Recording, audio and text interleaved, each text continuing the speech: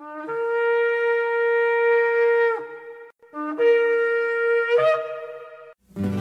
I've had enough of this world and its pleasures. I will arise and go forth to the house of my God. I will arise and go forth to the house of my Father. I will arise and go forth to the house of my God. House of my God.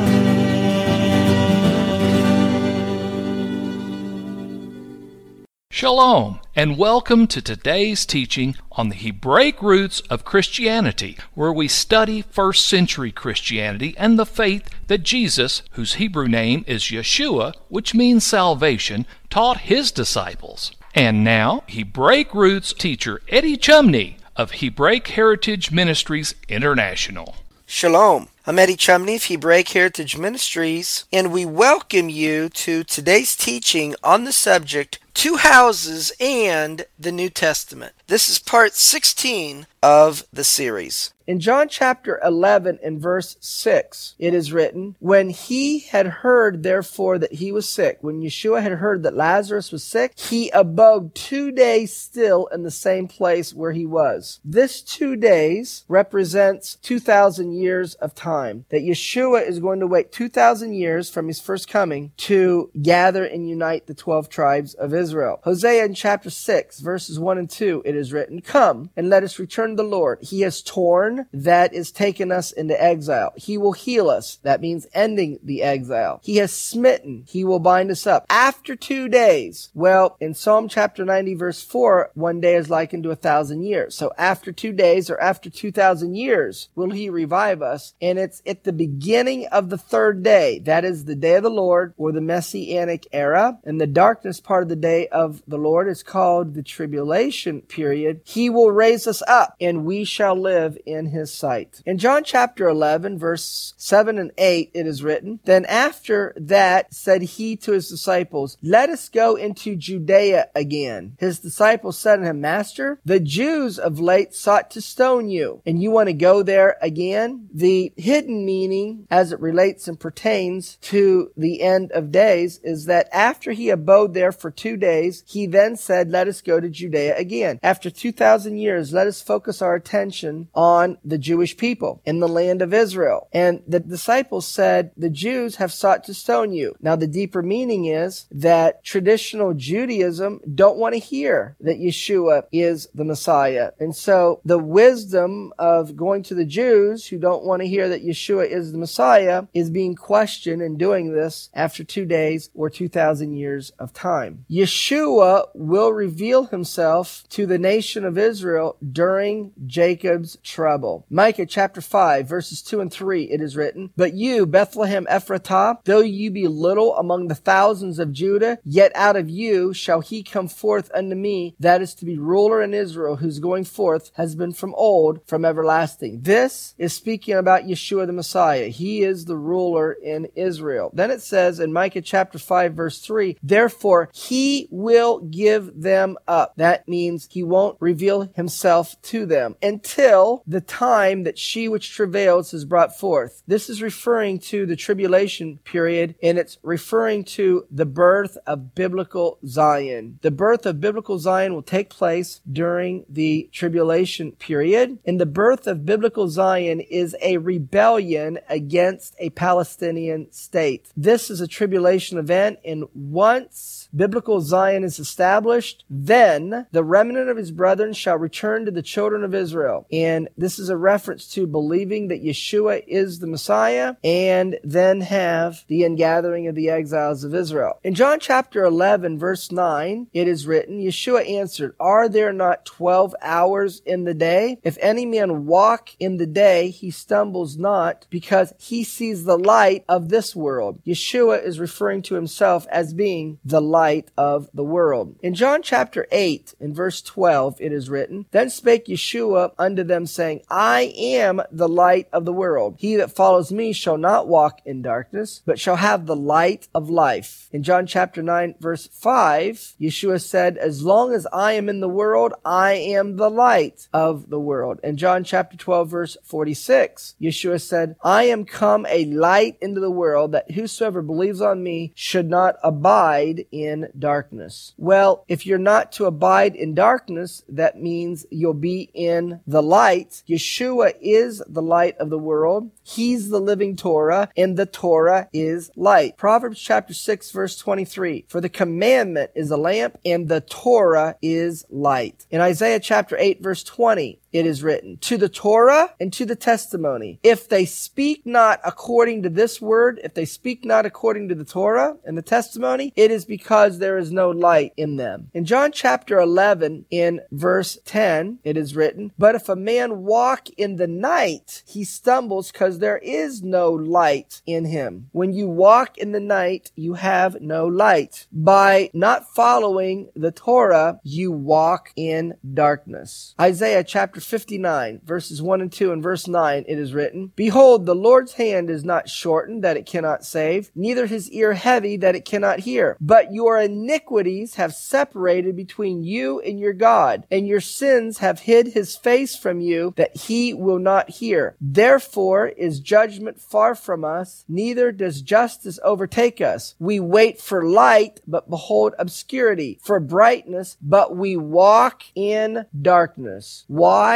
are they walking in darkness? Because your iniquities have separated between you and your God. Walking in darkness is associated with not believing that Yeshua is the Messiah. In John chapter 8, verse 12, it is written, Then spake Yeshua again unto them, saying, I am the light of the world. He that follows me shall not walk in darkness, but shall have the light of life. In John chapter 12, verse 46, Yeshua said, I am come a light into the world, that whosoever believeth in me should not abide in darkness. In other words, those who abide in Yeshua, by not abiding in darkness, they will be following his Torah. In Psalm chapter 23, verse 1 and verse 4, it is written, The Lord is my shepherd, I shall not want. Well, who is the shepherd? Yeshua said in John chapter 10 and verse 11 and verse 14, I am the good shepherd. So Yeshua is my shepherd, I shall not want. Psalm 23, verse 4, Yea, though I walk through the valley of the shadow of death. What is the valley of the shadow of death? That is being in exile in the nations of the world. Though I walk through the valley of the shadow of death, even though I'm exiled in the nations of the world, I will fear no evil. For you, that is the good shepherd, are with me. Your rod and your staff, they comfort me. In other words, there's comfort that even though there's exile in the nations, there's comfort in believing that Yeshua is the Messiah and following after him and his ways. In John chapter 11, verse 11, Yeshua is going to awaken Lazarus from his sleep. These things said he, and after that he said unto him, Our friend Lazarus sleeps, but I go that I may awaken him out of sleep. Spiritually, sleep is associated with not following the Torah, or spiritual slumber. Israel is to be awakened out of their spiritual slumber. Isaiah chapter 51, in verse 17, it is written, Awake, awake. I'm going to awaken him out of his sleep. Awake, awake. Stand up, O Jerusalem. And now Isaiah chapter 52, verse 1, Awake, awake. Put on your strength, O Zion. Put on your beautiful garments, O Jerusalem, the holy city. And so Jerusalem, or Zion, or the holy city,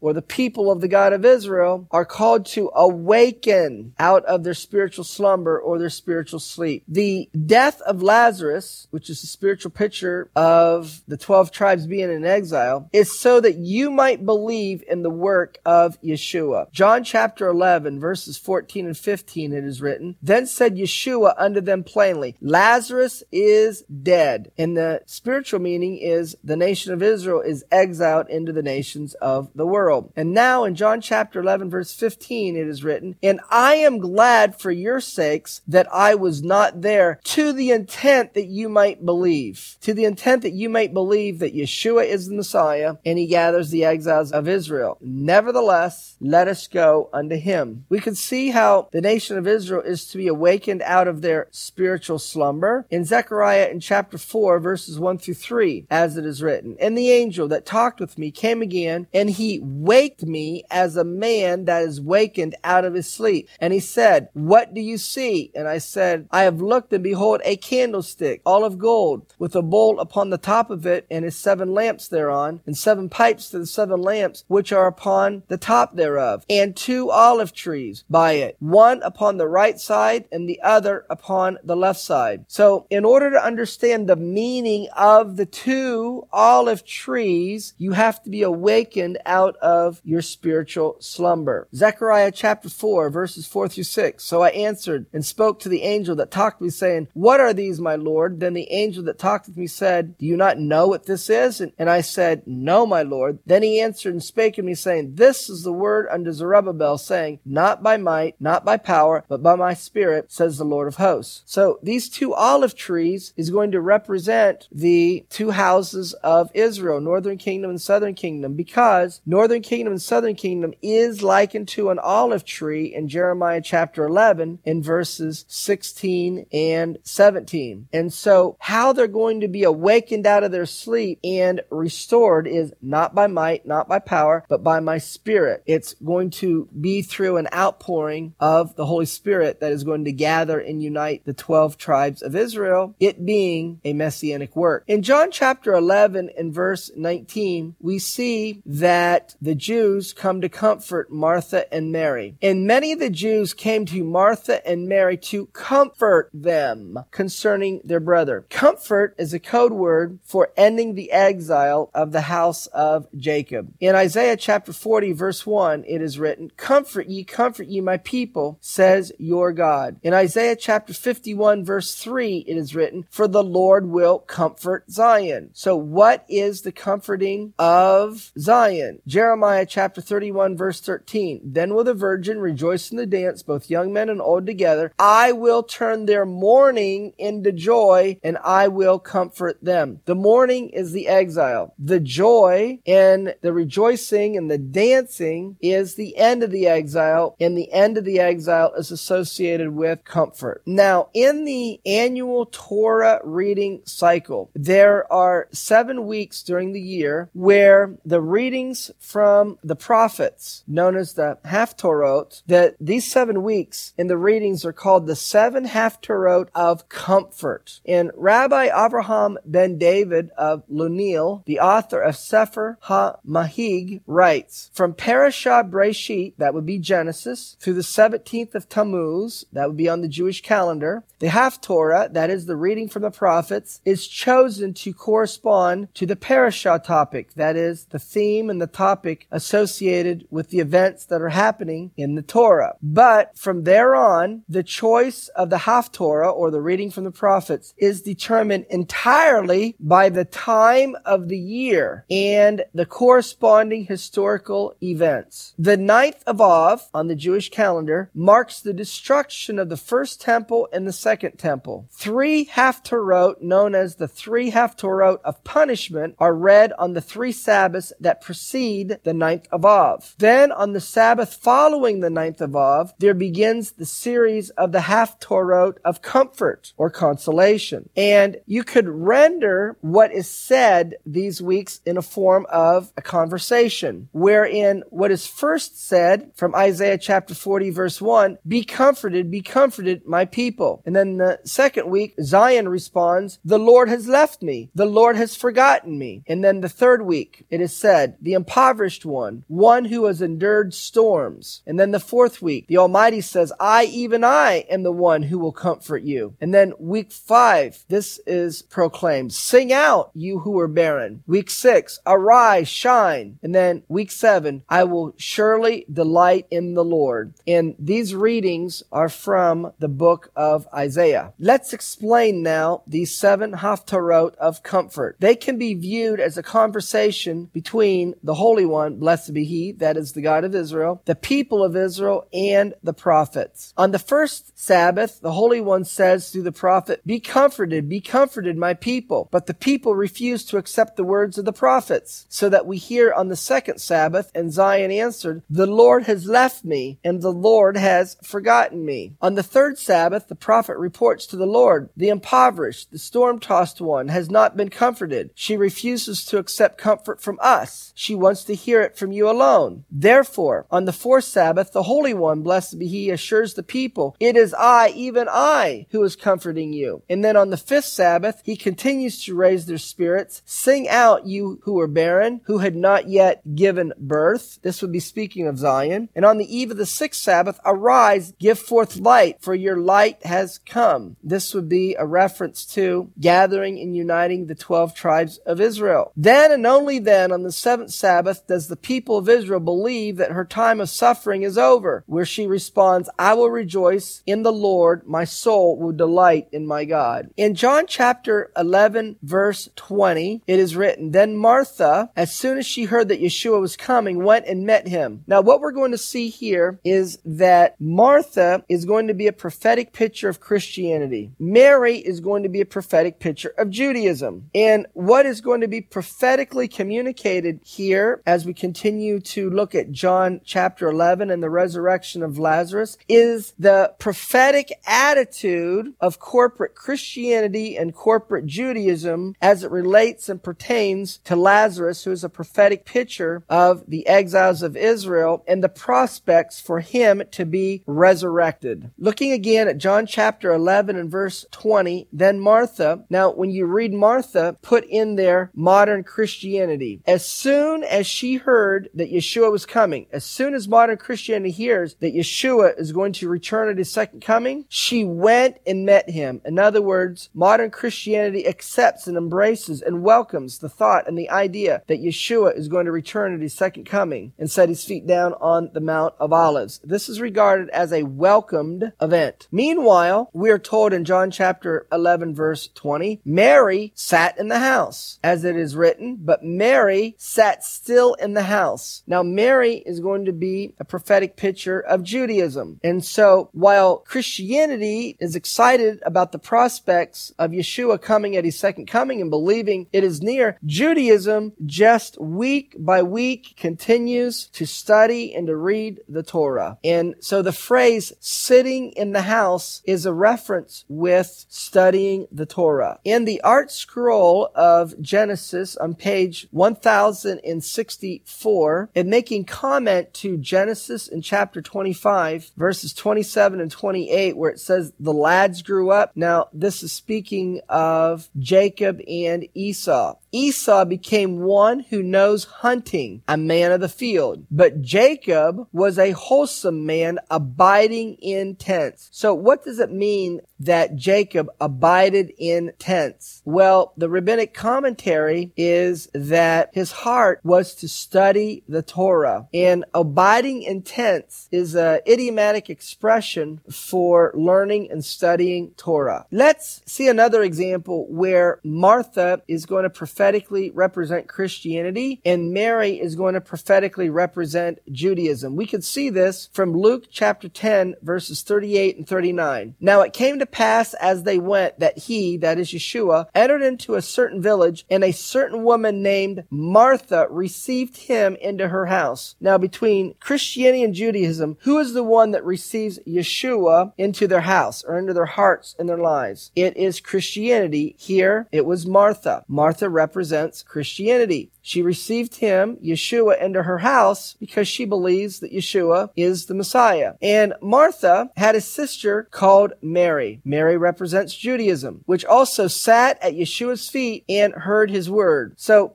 given that Yeshua is the lawgiver in James chapter 4 and verse 12, because it says there's one lawgiver that is able to save. The one that saves is the lawgiver, that is Yeshua. He's the one that gave the Torah at Mount Sinai. It is Mary, or or Judaism that wants to concern itself with studying the Torah. And studying the Torah is sitting at the feet of your teacher. In Luke chapter 10 and verse 40, but Martha was cumbered about much serving. And this is the mindset and the mentality of Christianity. They are eager to serve Yeshua and to share Yeshua with the world. They want to have this program and that program, and they just want to serve Yeshua every which way they can. Martha was cumbered about much serving and came to him and said, Lord, do you not care that my sister has left me? And this is often the prayer of many Christians. They say, look, I'm spending all this time and effort and energy serving Yeshua, trying to share Yeshua to the world. Don't you, Yeshua, care that Judaism doesn't believe that you're the Messiah and I have to be the one who is doing all the serving unto you? Don't you care that my sister has left me to serve you alone?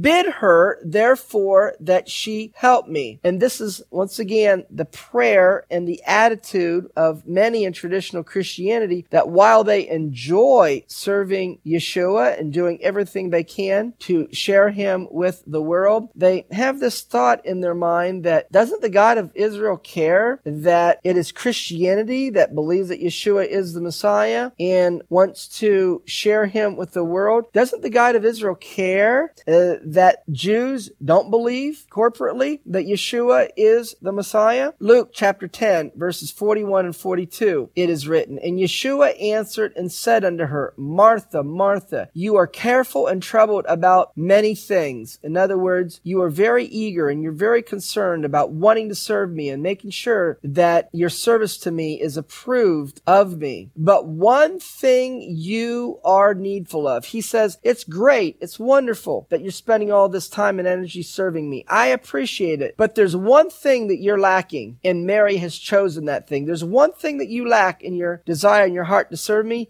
that is you need to follow the Torah. And regarding that which Mary is doing or Judaism is doing, Yeshua said that what she is doing will not be taken away from her. In John chapter 11, verses 21 and 22, by now understanding that Martha prophetically represents traditional Christianity, let's see how Martha represents traditional Christianity. Then said Martha unto Yeshua, Lord, if you had been here, my brother had not died. And this is the mindset of traditional Christianity, that with the presence of Yeshua and with his spoken word, anything that he desires can be accomplished. And he can solve any and all problems with his presence and with his spoken word. John chapter 11, verse 22, Martha says, But I know that even now, whatsoever you will ask of God, God will give it you, or God will answer the prayer of Yeshua to his Father. Now, in John chapter 11, verses 23 and 24, it is written, Yeshua said unto her, that is to Martha, Your brother will rise again. And Martha said unto him, I know that he will rise again in the resurrection at the last day. So what Yeshua was trying to get Martha or modern Christianity to understand is that your brother, or Lazarus, which prophetically represents the exiles of Israel scattered in the nations of the world, that they will rise again, that there will be an end of the exile. They'll return to the land of Israel. But Martha is not understanding what Yeshua is saying to her, and she interprets the rising again as a individual resurrection, because Martha said, I know that he will rise again in the resurrection at the last day. And so traditional Christianity is firm in believing that in the end of days that there will be a personal resurrection, and they are steadfast in believing this. And this is what Martha is referring to. And by the way, there is going to be an individual personal resurrection, and the resurrection is going to take place on the last day. The last day is Messianic times.